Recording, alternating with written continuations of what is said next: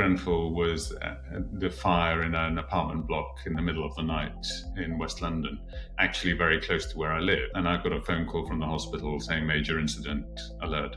And I looked outside and I could just see West London lit up by this fireball on the horizon. We had some patients, but actually we realized very early on that we had much fewer patients than we could have taken. And it's not because they were going somewhere else, it's because none of them survived. One of my colleagues actually resuscitated a girl and was quite traumatized by it afterwards. And she looked just like her daughter.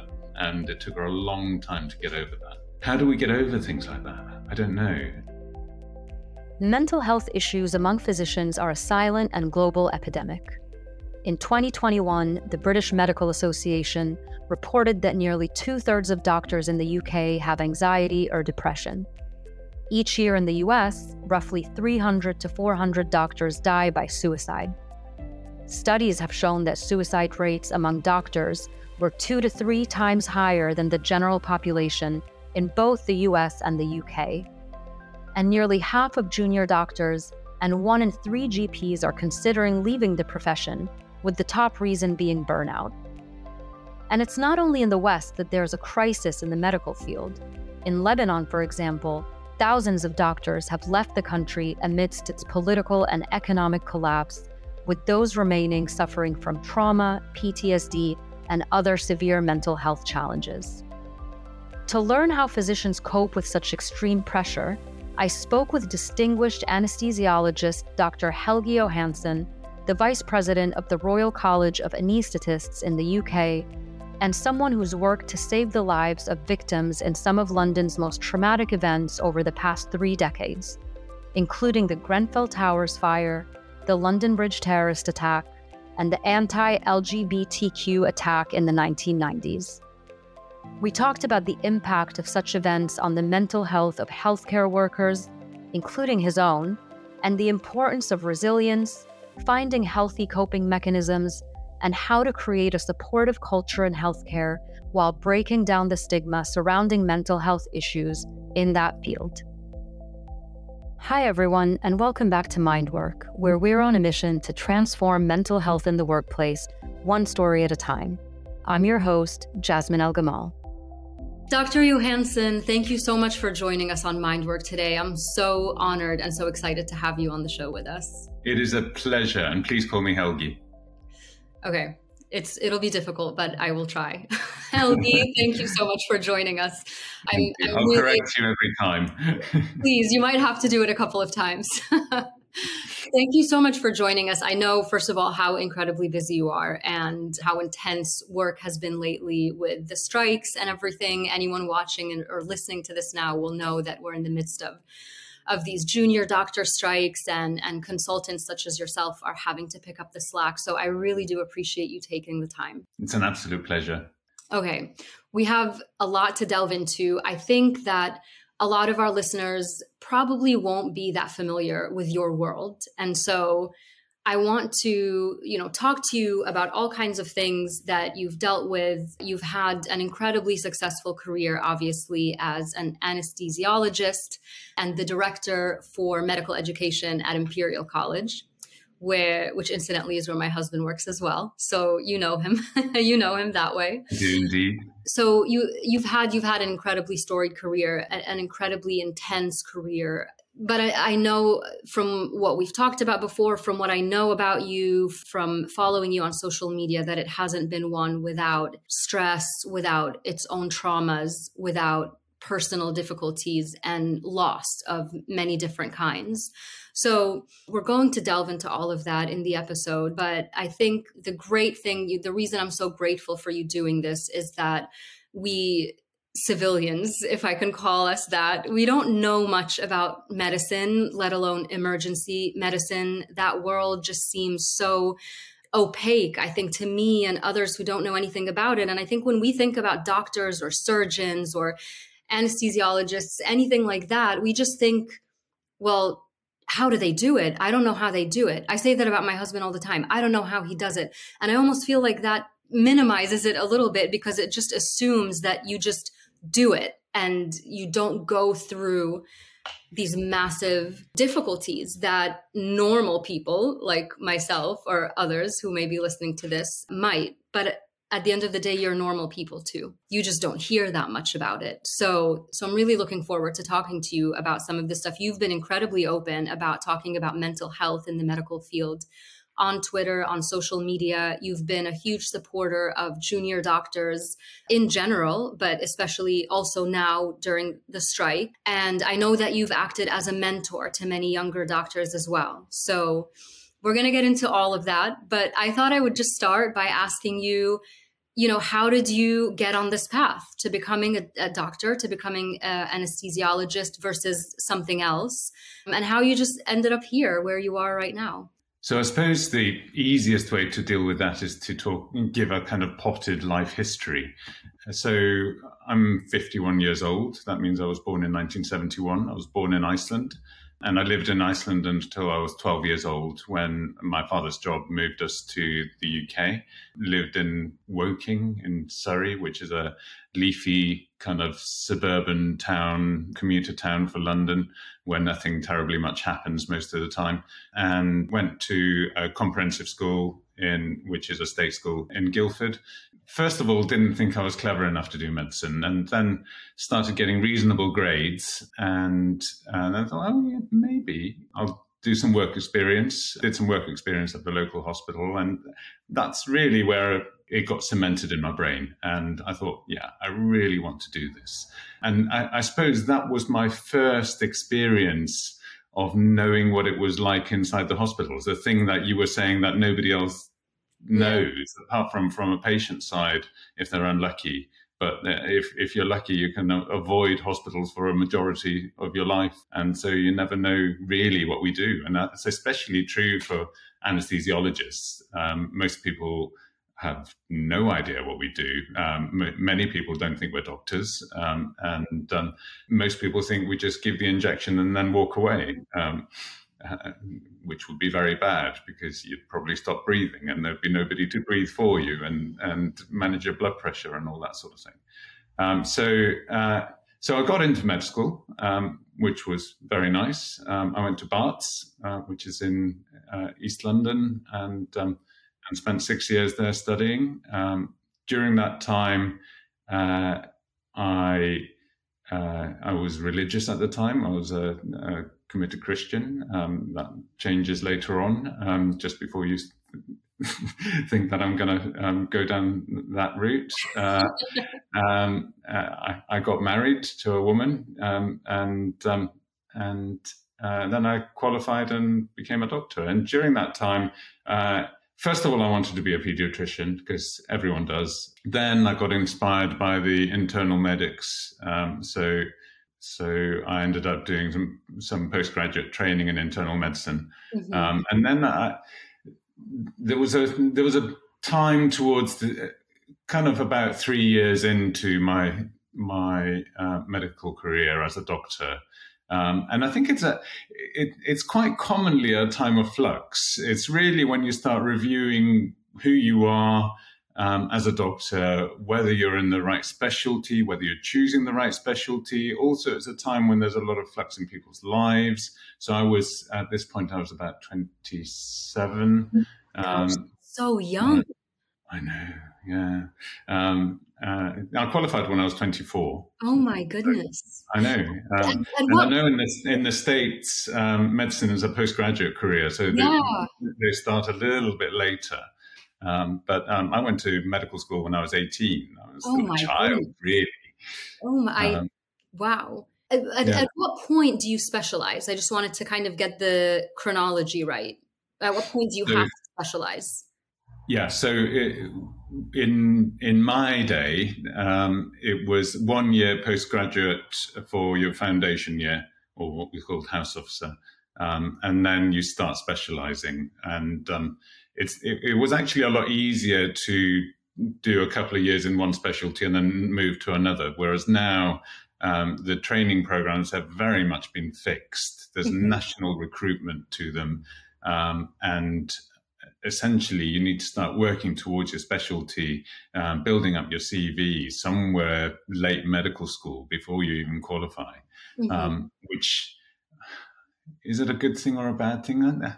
I think it's probably a bad thing. I think it's quite nice to have a little bit of freedom and be able to do a job in this and a job in that. But I first got exposed to the anesthesiologists when I was at med school, and they were always the cool people.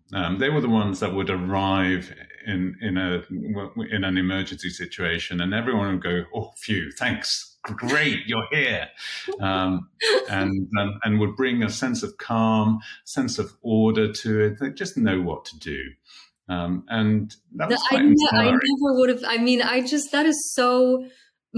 I never would have thought that. I mean, I've had to go under general anesthesia a couple of times. And so I know the importance of an anesthesiologist, but I never would have guessed that they're the cool person that comes in the room.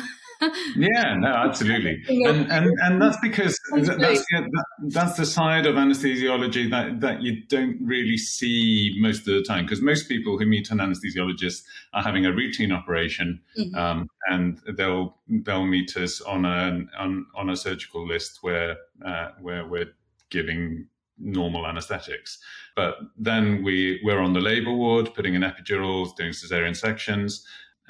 We're also in clinics, perioperative clinics,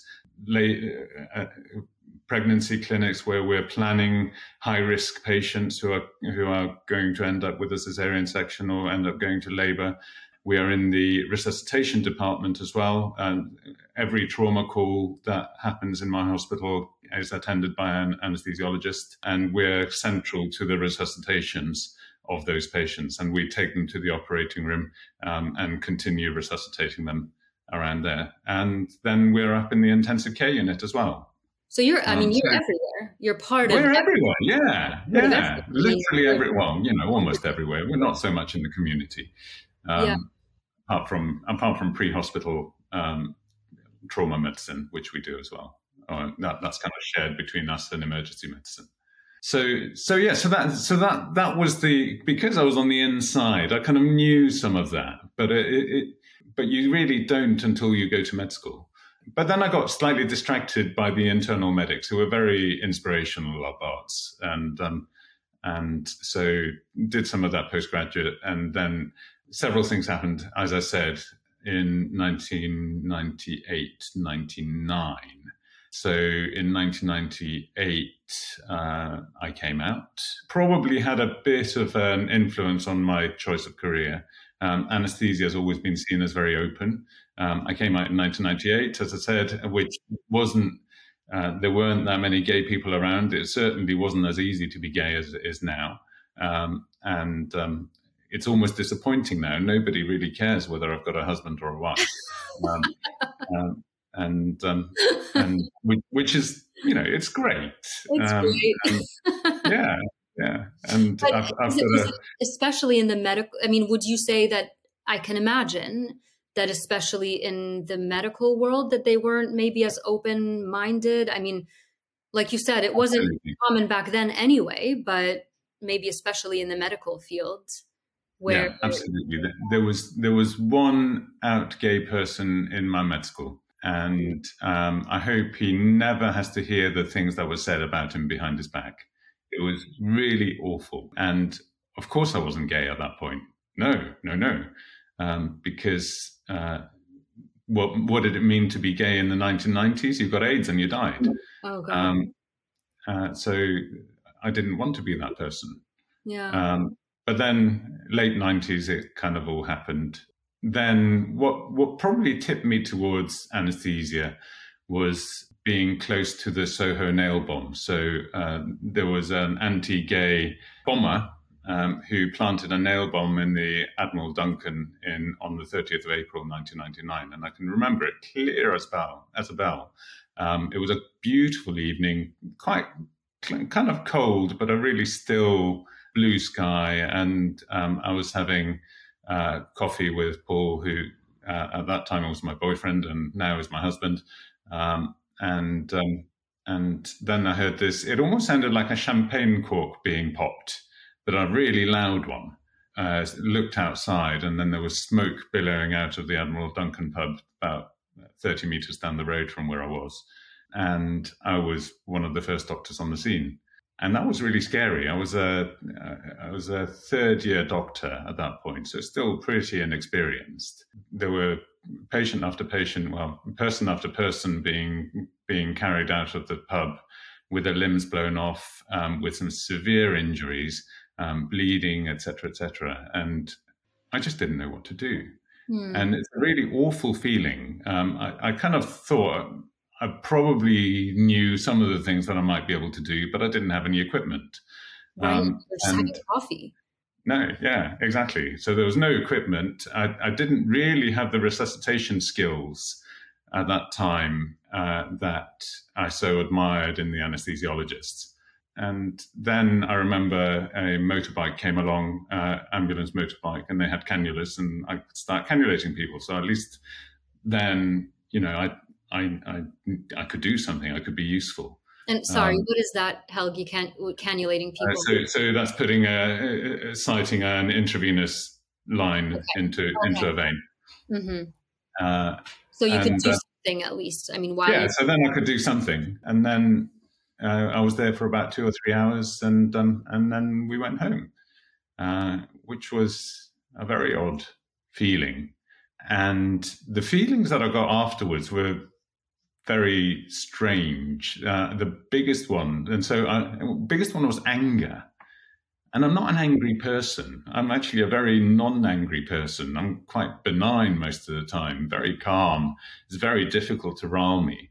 But it was a real hot, seething anger that somebody could be so cruel and somebody could do something like that to perfectly innocent people who are just going about their business. Half of whom weren't even gay, actually. They were just with their gay friends, and it happened to be in a gay pub. And so the bomber didn't even hit his target audience. He just hit innocent passers-by. And that seething anger took me quite a long time to process. But I processed it. I'm a very good pigeonholer, so I'm very good at carrying on with my life, stuffing it into a corner and kind of attending to it a bit later. When I got divorced, I didn't tell anyone for about 3 months at work. And so I was just going to work pretending everything was normal when I was going through a really messy divorce. So it was all, I'm quite good at that sort of thing. Is that, I mean, yeah. would you, I guess I would probably describe that as compartmentalizing, and it sounds like a defense mechanism because you just either can't or don't want to or don't have the time or the luxury to feel those feelings given everything else you have to do. I mean, I would be interested to hear how how and when you did end up processing something like that. I'm talking specifically now about the pub, but was that your first, it's funny hearing that story now because I feel like this generation, I feel like we've not grown up, I would say not my generation, maybe the one just after, has grown up with so much violence in the news and so many of these, terrorist bombings, attacks here, anti-LGBTQ, anti-this, anti-that. In the US, you have mass shootings every day or every other day practically. I mean, there's so much of it in the news. Back then, was that your first experience with something? I mean, also given that you were 30 meters away, but was that really, because what you're describing, the anger at how someone can be so cruel, I feel like that's almost because like we've become desensitized to that now just because of everything that we see every day in the news. But was that a shock to you at the time? And was that something? It was. I think you made a really interesting point, actually. And I'm just thinking about my reaction to the last mass shooting that I saw from the States, which was, oh, it's another mass shooting in the States. Right. Well, they should do something about guns. Right. That's as far as it went, which actually is really, I feel sad at myself that I've got that inured to it, immune, that numb to the tragedy. I don't know what to do about it. I don't think I should be that immune to that tragedy. I suppose me reflecting on that probably shows that I'm not immune to it, and that actually I think about it, and I think that it is a really tragic, awful thing, and it increases my anger at the fact that the gun lobby is so strong in America, and my real feeling of sadness for all the people that have died needlessly in really tragic circumstances like that. I mean, that's interesting. I don't know. I'm torn listening to you say that, because should you really react and feel every tragedy? I mean, how are we supposed to do that as human beings? I mean, we're talking about, this podcast series is about mental health at work, but mental health at work means mental health at the workplace, mental health related to things that are happening at your job, but also things that are happening outside of your job, like personal things, like your divorce, for example. And it also means collective mental health, collective trauma, things that are happening to us as human beings, disasters, economic crises, mass shootings, mass violence. So, I wonder, Helgi, if we are supposed to ask ourselves, well, why am I not more upset about this? Why am I not? So isn't that our body's defense mechanism saying, okay, I actually can't do anything about let's talk about you. You can't do anything about mass shootings in the US. You can't do anything about, climate change. We can all do our part. I'm sure we recycle, but you can't really do much about that. There's so many things we can't do. You're in a very fortunate position to be able to do something about other things that are happening. And I want to talk about, for example, the Grenfell Tower fire that happened in London in 2017, which you also treated a lot of people who were really heavily injured in that fire. And you are in this incredibly unique, relatively position of being able to do something about something horrible. Why do you feel like you have to worry about something else that you can't do something about? But that's part of humanity, isn't it?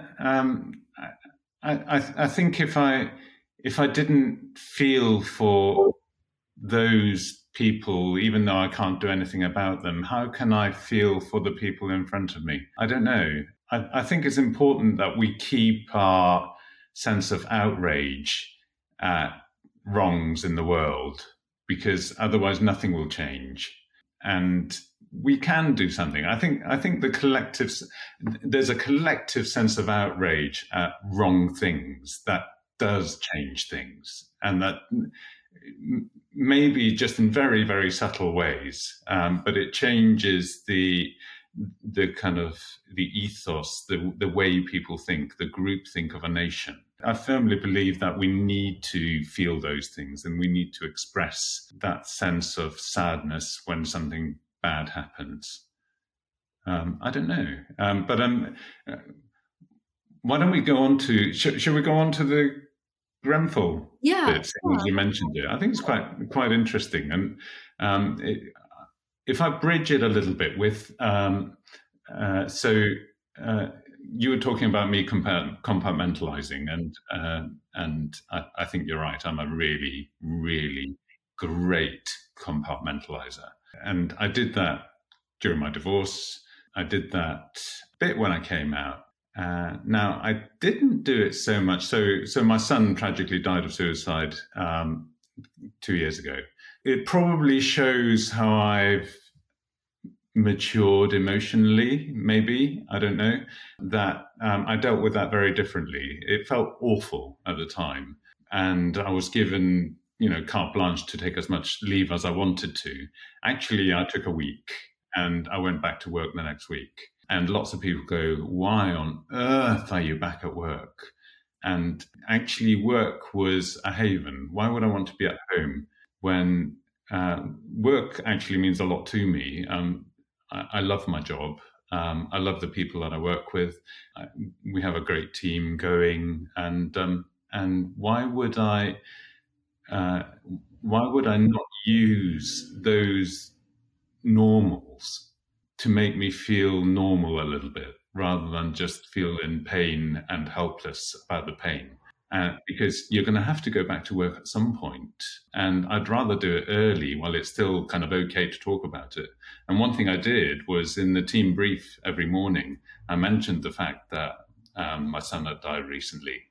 So we got it out of the way. Everyone knew. And so if I was acting a bit strangely, they would have picked it up and they would have said, Helgi, you just need to go to the side. I didn't. I think I was perfectly safe as a clinician during that time, but that's kind of that's how I dealt with it. Mm-hmm. And I don't know whether should have dealt with it differently. Lots of people told me I should have dealt with it differently, but actually I made that decision to do it that way, and I have to say I think it's worked very well for me. And it meant that I didn't have to come back 3 months later and then it would be a thing that nobody would mention, and you have to go through all that grief again, rather than just have it in one big lump at the beginning when it feels really awful and painful anyway. Mm. But that isn't going on to the Grenfell thing. So in 2017, we had quite a lot of major incidents at work, and they affected us quite severely. So there was the Westminster attack where a terrorist drove a car across Westminster Bridge, ploughing down a load of people, and then stabbed a policeman outside the Palace of Westminster, where the Parliament is. And we got a fair number of the casualties from there to us. I remember exactly the day that it happened. I was examining medical students for their finals, and about 4:00 in the afternoon, I saw on Twitter that something bad had happened. I was in a break between two students. I had one student left to examine. I thought, okay, this is going to be big. Let's finish the last candidate. So finished the last candidate, and then headed over to where everyone was congregating. Our major incident protocol was going into action, and I have to say, and I'm really proud of this, we dealt with it really well. And we could have taken a lot more casualties just because of the system that we had. We had very much a one-way system. We avoided overcrowding in the emergency department by corralling everyone upstairs in the theatre's coffee room, and sending people down as needed, and used up all the operating theatres or operating rooms if you're American. And it was a good time of day as well, because most of the operating rooms were coming to the end of their daily operating, so they were all free, apart from the vascular surgeons who overran as always. Mm-hmm.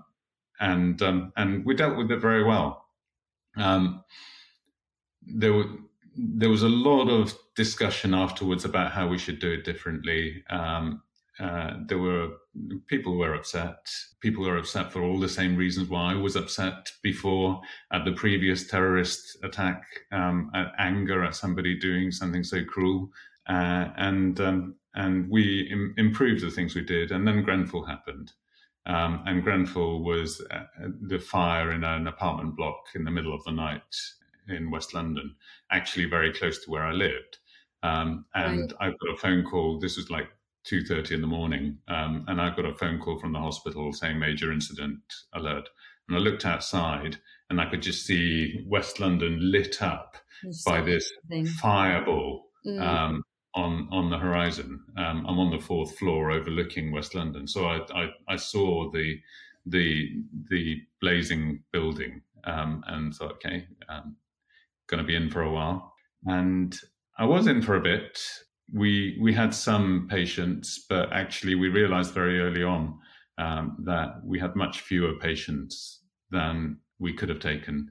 And it's not because they were going somewhere else, it's because none of them survived. You look at that blaze and you just think that there's no way that somebody can survive that inferno. One of my colleagues actually resuscitated a girl and was quite traumatized by it afterwards. She's South Asian, her husband's white. This girl, I think she was Middle Eastern of some sort, Syrian or something like that, and she looked just like her daughter. so kind of slightly paler than she was, but not as pale as her husband was, and it took her a long time to get over that. How do we get over things like that? I don't know. We talk about it. We act like a family, and I think that's where having colleagues who are supportive and who you can talk to is so important. Having a functional human department where we're not just working with work colleagues, we're working with our friends. And we can talk about our personal issues, we can talk about our work issues. So I think in some ways it brought us closer together. I do know that it made one of our trainees quit. Because Wow. she didn't like the helpless feeling, and the feeling that you can't do any more, but you should be doing more, and that's a really hard feeling as well. I wanted to ask, there's so many questions I want to ask you about this. I mean, I remember that fire quite well. And I remember there were, I think a lot of Syrian refugees that had, because it was around, I mean, there was Yeah, it was just after Syria time, and there were quite a lot of Syrians in that fire. And I just remember my heart was just broken. And that's as an outside observer, let alone, you not only, I don't want to make light of this. I want, it's funny how it's not funny, but you just happen to be just nearby all of these major tragedies that happen, and you go in and you're there and you see it up close. And one of the things that I want to ask you is, now this seems like a ridiculous question because easier is not the right word. I was going to say, does it get easier? No, but does it get easier to process? Does it get easier to know what to do, knowing that you're not okay? The feelings probably don't change, but does the response change? And then, of course, as you become more experienced and you see more and more of these and you're working with these junior doctors, does it help you be a better mentor, supporter, colleague? I mean, you talked about acting as a family. I don't know if that's your team or your hospital, you're at St. Mary's, or if that's if it's unique to the environment that you've helped create around you, or if that's something that happens in hospitals everywhere. I would be curious to know. I mean, how do you evolve with tragedy after tragedy after tragedy? Oh, so there's several questions here. I think, does it get easier? I think is the first one that I want to tackle. Actually, yes, it gets easier. It doesn't, I don't think you stop feeling. And I think you still feel all the feelings in the same way.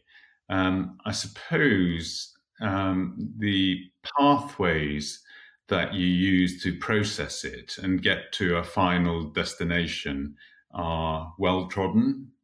You know them. You know where you're going and how to not end up stuffing it into a corner and it festers and becomes either PTSD or some sort of trauma, or you get angry about it and things like that. So I think it certainly gets easier with time, and you develop shortcuts in your processing.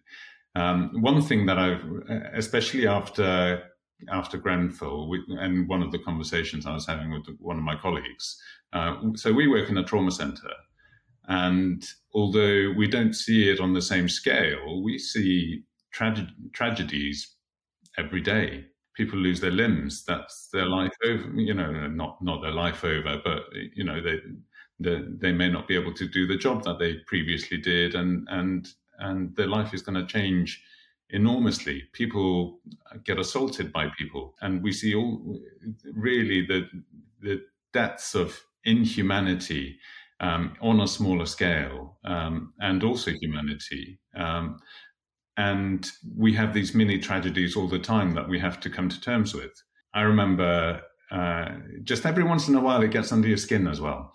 People talk about defense mechanisms. I don't think I've got any defense mechanisms, because I think to get the empathy, you have to be open to those feelings rather than just be a hard wall that stops all those feelings there. I don't think you're as good a doctor as you are if you can feel for your patients and feel empathy for them. I think that's something that's really important to pass down to our trainees who are not as far along, and particularly if they've been through a difficult time. Having a kind of cohesive department where you really care for your colleagues and you can discuss these sort of things with them makes their processing easier as well. And acknowledging that what we see can be really awful and really traumatizing, and we just have to deal with that. And sometimes on a busy night shift, you might have something really traumatizing, and then you haven't got time to process it because the next trauma call has come in. And that happened recently to one of my colleagues who he was in all night on call. He'd had one very severe trauma, and then another, which actually ended up as a murder, came in about half an hour later when he really wasn't in the mood to do any more serious work and serious thinking. And it was a very, very difficult situation where he needed to use all of his brain power to try and keep this patient alive. It sounds almost impossible to me. I mean, when when you describe it, when I try to conjure up the mental strength, the stamina, the discipline, all of that, I suppose it comes from years and years of training and years of actually going through it. But I wonder if do you feel like there are certain habits unique to the medical field that are bad coping mechanisms that people sometimes resort to if they don't have that supportive work environment, that supportive boss, if they don't really know how to process it? Are there, sort of typical bad coping mechanisms? And if you were mentoring someone who may be kind of coping badly, are there signs, kind of to look out for if, as a supervisor? It's something that I talk about with a lot of my guests in terms of your role as a supervisor, and not always knowing or seeing clearly that the people you're supervising are struggling, but to pick up on these, really subtle signs. Like, for example, I was talking to a friend of mine who works in the think tank industry. So, quite different, but still very stressful topics. A lot of conflict, a lot of, tragic world events, I would say. And she said that one of the people she was supervising, she sort of gleaned that he would never take time off, except every once in a while, that person would call in sick the night before, and it would always be just for one day. And that would happen at several. So she started putting two and two together and saying, this person is calling in sick at the last minute regularly. I think something is up. And then going and talking to that person. Yeah, really interesting. And I suppose we can go from kind of obvious bad coping mechanisms and to the subtle ones. I remember just a very routine operating list with a trainee who consistently, just in everything that she said, there was self-blame. Just very, very subtly, it was, I should have done something different to get that cannula in. I wasn't good enough for doing this, or I should have done this better. Blah blah blah blah blah. And I picked her up on it actually, and made her try and turn it around to say something positive. So that cannula didn't go in, and I will. So taking out the I should have. Yeah. I did something wrong, but and what I'm going to do next time is I'm going to do this, and so putting something positive in there. Yeah. And that on a very minor scale, I think sets you up for bad coping mechanisms because you're blaming yourself for everything. We have patients die on us, sometimes the right thing to do is to withdraw care when things are futile, or when the patient doesn't want it, etc., etc. And if you have bad coping mechanisms like that, if you have a negative kind of self-blaming attitude, and you fail, because we will fail, I promise you, we will fail, then you're blaming yourself for it. If you're telling a relative that their patient their loved one has died or is about to die, and you have that kind of secret self-blame, that conversation becomes triply awful. Whereas if you can tell that same conversation and you think to yourself afterwards, okay, I did something really difficult there, and it had a really emotional effect both on me and on the family, but I think I did it well. I think the family appreciated the way I was in that conversation, and I think that it will have made their grief for their loved one easier rather than more difficult. Mm-hmm. Then that's a completely different thing. That's gaining, I wouldn't necessarily say satisfaction. Actually, yeah, probably satisfaction from a difficult thing that you've done. And the next time you do it, you will hone it and you will make it more positive and hopefully improve on it even more and make even more of a difference to the family of the patient that's dying.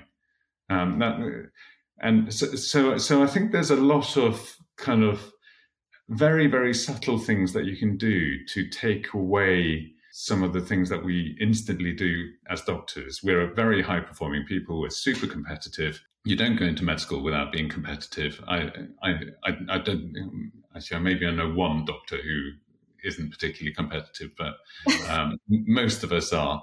And you're married to one, so you certainly know that we are. And part of that competitiveness is if you, in inverted commas, lose, then you punish yourself for losing. And we can't do that, and we shouldn't do that. And we gain much more satisfaction from our careers and reduce the amount of burnout if we can turn that into something positive. And we can learn from it, but we can also gain satisfaction from what we've done.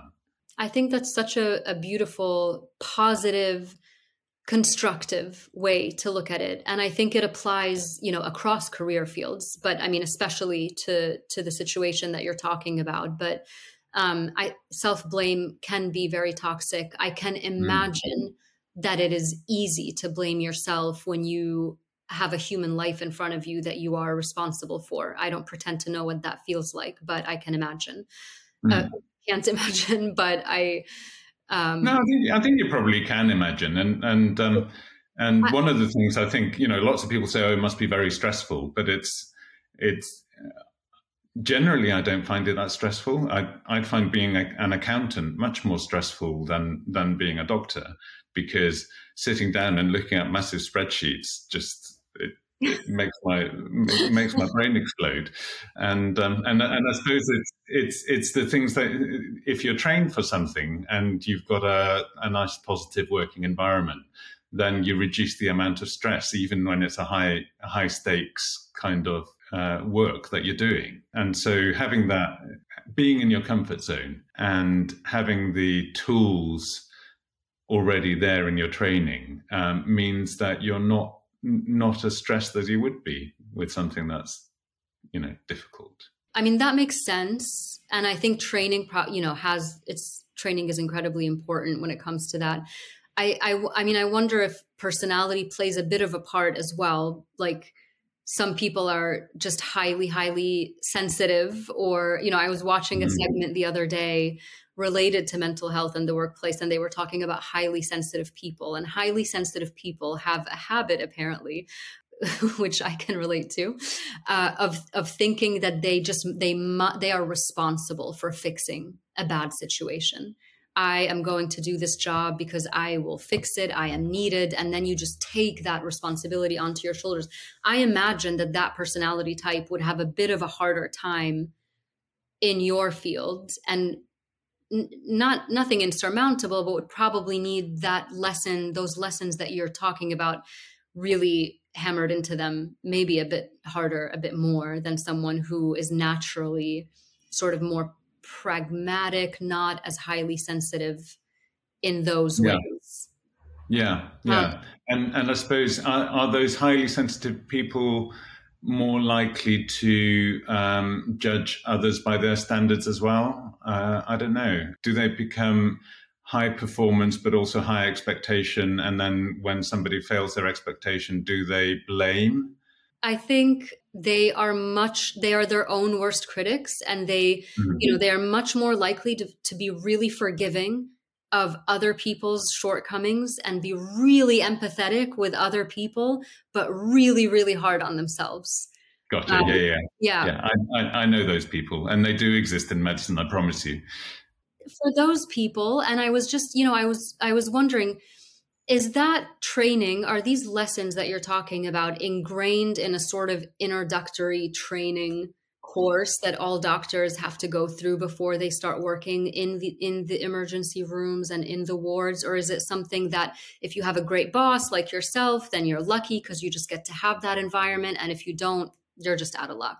Yeah, interesting thought. And the thought there is can we train people for this? And I've thought about that a lot, and it's quite difficult. It's kind of like training people to do communication skills, breaking bad news, that sort of thing. And you can't really do it in theory until you've had some experience of it, and not just experience of watching other people do it, but actually experience of doing it yourself. So it's the sort of thing where, yes, you can put some building blocks of the training. I'm not sure you can train the sensitive person to be, in inverted commas, less sensitive, or until they know what they're being sensitive about. Mm-hmm. And then, so I suppose this is where mentorship is much more important than training, and getting good role modeling, good mentorship, good advice from people that you trust, who are able to analyze some of your behaviors and able to give you pointers about how you can kind of improve. It's somebody to hold your hand along your way, rather than that kind of training, rather than a training course you can do at the beginning to stop you from getting into those situations. Yeah, it makes perfect sense. It just makes me wonder about, the reason I was asking is because I think one of the hardest things about mental health in the workplace is the lonely feeling that you feel when you think you're the only person who feels a certain way, or the only person who can't, be strong and just, deal with it like everyone else seems to be dealing with it, even though you have no idea what those people are doing behind closed doors or after hours, or how they're dealing with it, or if they're dealing with it. But that, Drinking their pain away. exactly. I mean, I come from, a very competitive field as well. I mean, my background, as you know, is in foreign policy. I worked in very high stress environments, and it was much more.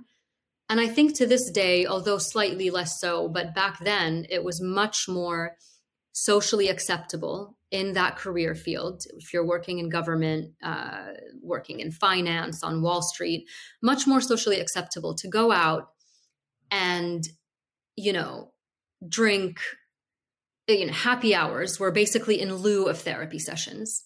You shouldn't talk about how you're feeling at work, but it's totally fine to go out, drink ridiculous amounts of alcohol, wake up the next morning, show up to work at 8 a.m., brag about how much you drank the night before, have a laugh, and then do it again the next day. Incredibly toxic, incredibly unhealthy, and incredibly socially acceptable in that field. Now, I imagine that as a doctor, you're on call. I mean, I don't know. I imagine that alcohol and drugs don't play that type of role in your field, but that's kind of why I was asking about and alluding to negative coping mechanisms. But when it comes to the loneliness factor of I should be tougher, I don't know what to do. And then combined with what you said about the prevalence, as with any career field, of toxic workplaces, the lack of mentors, sort of the luck of the draw in terms of who your colleagues and supervisors were.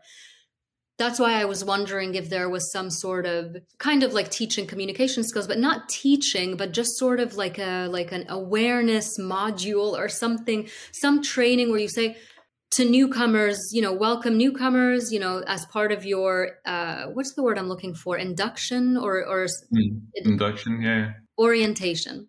Mm. An awareness of, these are the types of issues that we face here. These are the really unhealthy coping mechanisms that won't help. Here's what you should do if you're feeling like this, or here are some healthy coping mechanisms. I don't know if that happens. It doesn't happen in a lot of organizations across any field, but it's starting to happen more and more. And I was wondering if that's a thing in your field, or starting to, or is it still? Yeah, I think it is a thing. Before I get onto that, medics are known for their love of alcohol. And oh yes, not on call, obviously. I think it's certainly a coping mechanisms that doctors use just as much as anyone on Wall Street, etc. Interesting about the drinking culture, which actually, when you think about it, if you don't take part in that drinking culture, then you're probably less likely to be promoted, for instance.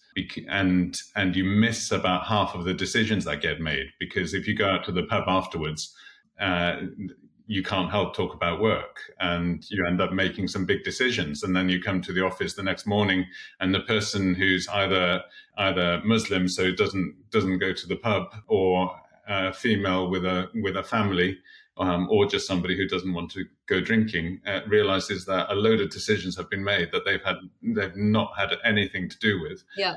And that's just fine, which is crazy. But anyway, so going on to the kind of induction orientation thing, and I think it's something that we're beginning to do. And with my role as Associate Medical Director for Education, which essentially I'm in charge of the education of doctors, both undergraduate and postgraduate, in Imperial, in my hospital. And we're trying to improve our orientation for our international medical graduates who are coming in.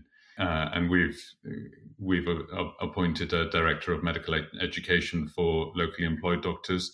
She herself is an international medical graduate, and she says that the worst day of her life was the first day at work.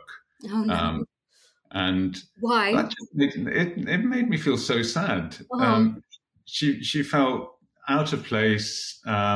She's in a new system that she didn't know that well. The nurses were frustrated with her because she didn't know how to order this or how to do that, and she didn't know who to ask for this, etc., etc. So we're trying to make this a lot better, and putting in some of these kind of slightly mentory, almost training programs. I think it's so important for satisfaction, because we want these people to have a good time. Either some of them are here for like a couple of years, then going back to their home country.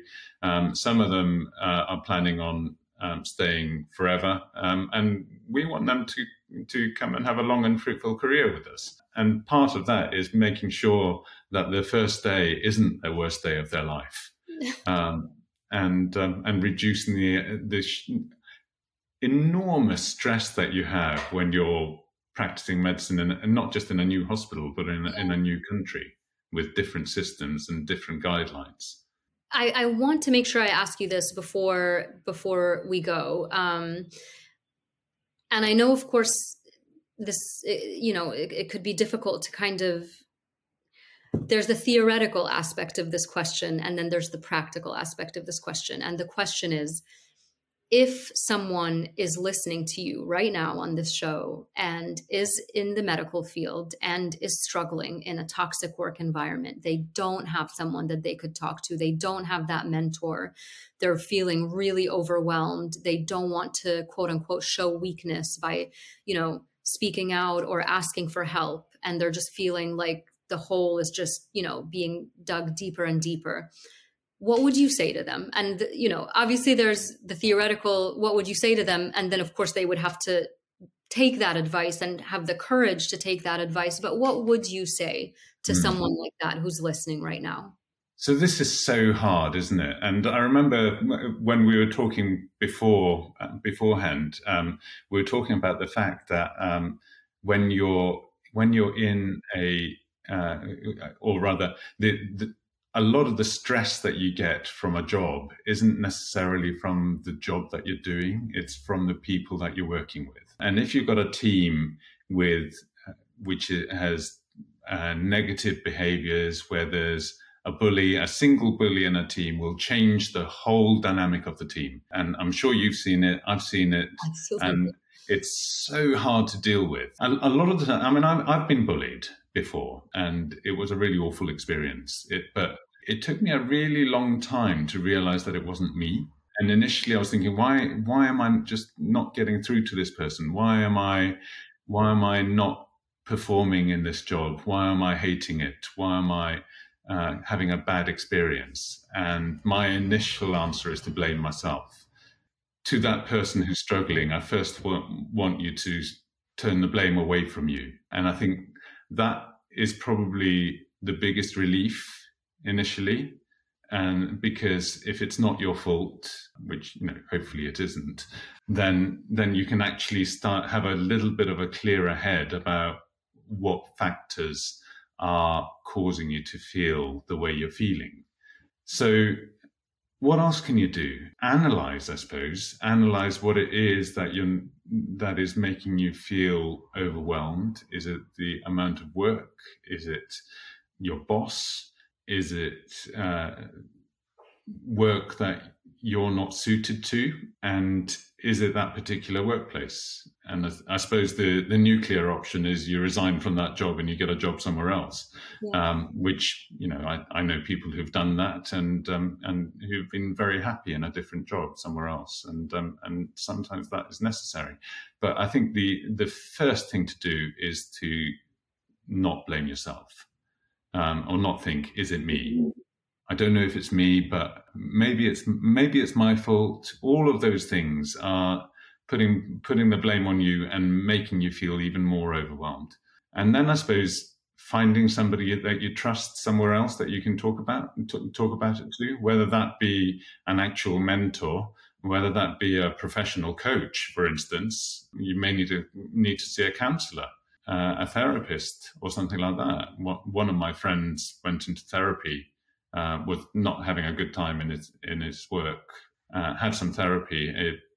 It was revolutionary for him. It just changed the way he thought, and the way he approached the issues, and he became a much more successful, much happier individual by doing that. So I suppose those are the kind of things that come to mind. Those are really important things, I think. Well, first of all, I just want to say on your last point, I am a huge, anyone who knows me, anyone who's met me for even 15 minutes knows that I'm a huge advocate of therapy. And I think everybody should experience it at least for a little while. It should be like mandatory learn that one of the things that happens when you turn 16 or 30 or whatever it is, that you have to do 6 months of therapy. That's so American. I'm a huge fan of therapy. But I think what you said was incredibly important. And I just want to touch upon a couple of things that you said to tie it together, because I think that one of the things that is so difficult about working in a toxic work environment or dealing with a toxic person is two things. One is, because you don't feel like you've done anything wrong, you don't understand why this is happening to you. You turn inwards and you try to understand, well, what am I doing wrong? I don't think I'm doing anything. Why is this happening to me? How can I change this? And oftentimes with toxic, supervisors, colleagues, or work environments, like you said, it's not you most of the time. And also most of the time it's not going to change, unfortunately.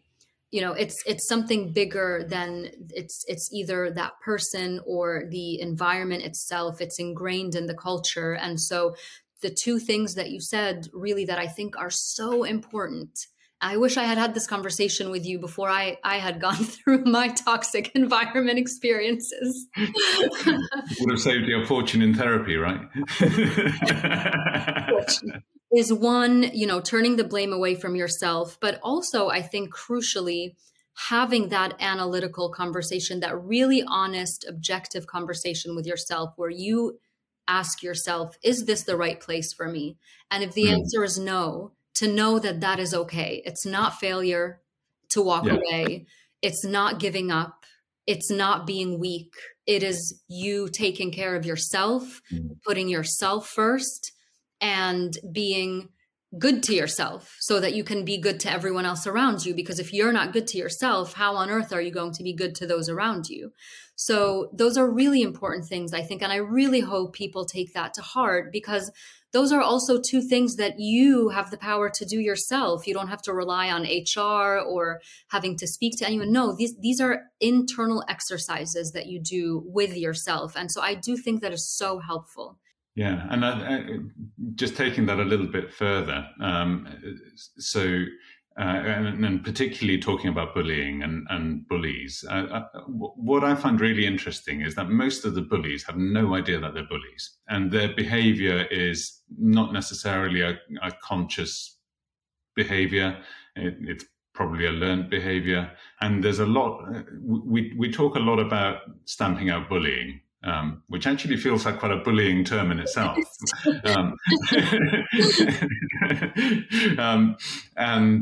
I think something that is really important and that everyone can do is, even if you're not stamping out bullying, you are modeling positive behavior. And it's kind of the opposite. So it's not about identifying the bully. It's about changing the learned behavior of people by modeling a positive behavior. And whole organizations can do that, or small teams can do that. And as I said that having one negative person in a team has a massive effect on the team as well. But the opposite is also true. Of if you get one person on a team who's really good at turning behavior into a positive kind of role modeling behavior, then that also can transform a team. And, whether it be leadership qualities, but actually it doesn't have to be the leader. It can be just one of the other people who's just role modeling some really excellent behavior. And if you can think of yourself as being that person and think in a situation where things are difficult, how can I model this positively rather than negatively? Can I give somebody a compliment in the corner just out of nowhere and say, yeah, you did that really well? And that sort of behavior can transform a team and can help that person who's struggling, who you might have no idea is struggling. If I was struggling at work, I'm not, by the way, but if I was struggling at work, you wouldn't have any idea, because I'm such a good compartmentalizer. Mm-hmm. You wouldn't have a clue until it was like really late. But having some sort of positive steer like that can really help that person amazingly. I love that so much. And I think it's such a wonderful sentiment and guidance, really, to end our conversation on. I love it. I love what you just said, because it really hammers the point that our actions are so important, even when we don't think they are. When we are in a work environment, being a good colleague, being a good supervisor, being a good person is so important, because you never know when someone might be struggling. I mean, I know this sounds cliche, but it is just so, so, so true and so important that smile, that, hey, how are you doing? If you do see someone struggling, not to assume that, someone else is going to take care of it, or, I want to add, actually, because this might be less common or less well known, but if someone, especially if it's out of character for them, if someone starts acting, they make an angry, snide comment, or they lose their temper, that's also a form sometimes of distress, especially if it's out of character for the person. So to really, as colleagues and as humans in a shared work environment, to just, give the benefit of the doubt, which is very different from accepting a bad natured person or bullying. But I'm just saying,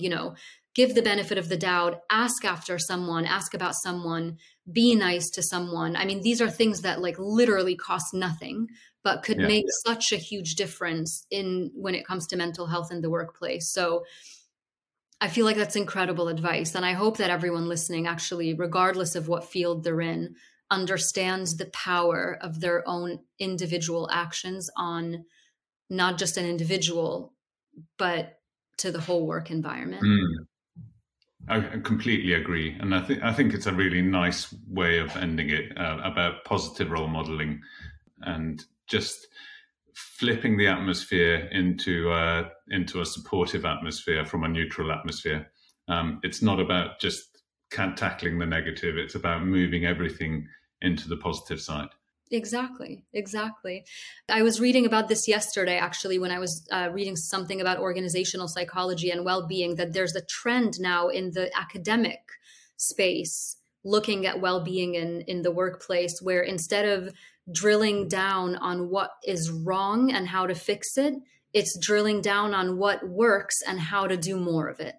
So it's just shifting towards that positive, more forward-looking, optimistic kind of constructive environment, which you articulated so well in your advice. I've done 2 leadership courses, and both of them actually really great. One of the biggest revelations was that I could concentrate on my strengths, because I've always been concentrating on my weaknesses, trying to improve my weaknesses, which actually psychologically crushes you, because your weaknesses don't energize you. So I'm not a particularly, how should I say this? I'm not a finisher completer, and I have a short attention span, and I'm easily bored. So for me to do long, that's why spreadsheets are so bad for me. For me to do something that's very detail orientated and very long crushes me. Yeah. And it's triply hard for me compared to doing something that other people might find hard, which I actually find very easy, which is, for instance, evaluate something very quickly and make decisions. I'm very good at that, and it doesn't stress me out at all.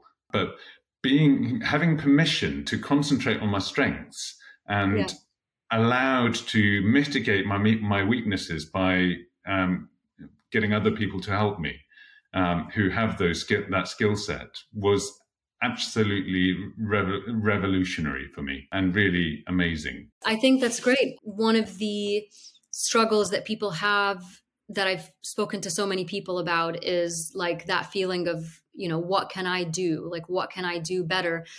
Precisely because, especially in competitive environments and high stress career fields, HR is often not an option. They're not on your side. They're on the organization's side. They're there to protect the employer. And so you can't tell someone to go talk to HR about a toxic boss or how to be a better, this, that, or the other. And you can't talk often to the person themselves that's giving you stress or making you feel bad. And so a lot of what you're saying is really, I love it, because it's very much internal work, and it's work that you can do that will make a difference to you and others. And focusing on your strengths is absolutely one of them. Well, Helgi, thank you so much. Thank you so much for sharing everything that you just shared. I just feel like it's been an incredibly helpful episode, but, especially more helpful coming from someone like you. Hearing the things that you're saying, I think is going to be helpful to a lot of people. So thank you for being so open and so honest, and for sharing your thoughts and your advice with everyone. And I think my husband is very lucky to have someone like you to work with. I feel good knowing that he's going to work with someone like you. I have to say, it's been an absolute pleasure, Jasmine. Thank you very much for inviting me to do it. I've really enjoyed the last hour's worth of conversation. Same here. Happily do it again. Yeah, maybe we'll do part 2 sometime. But in the meantime, I also wanted to let listeners know again that they can follow you on Twitter at Dr. Helgi if they wanted to keep up with what you were doing. And just once again, thank you so much. And I hope you have a great rest of the day. It's an absolute pleasure. And I apologize. Actually, I don't apologize for all the Eurovision and the general trash that I tweet, as well as some good stuff. I'm sure you're really appreciated by many. Yeah. Thanks again, Helgi. I really appreciate it. Cheers. I hope you enjoyed this conversation. Join me next week as I chat with Congressman Andy Kim on mental health in Congress, the January 6th riots, balancing service to country with commitment to family, and the need for empathy in politics. And don't forget to subscribe, leave a review, and share with your friends to help us get these conversations to people who need to hear them.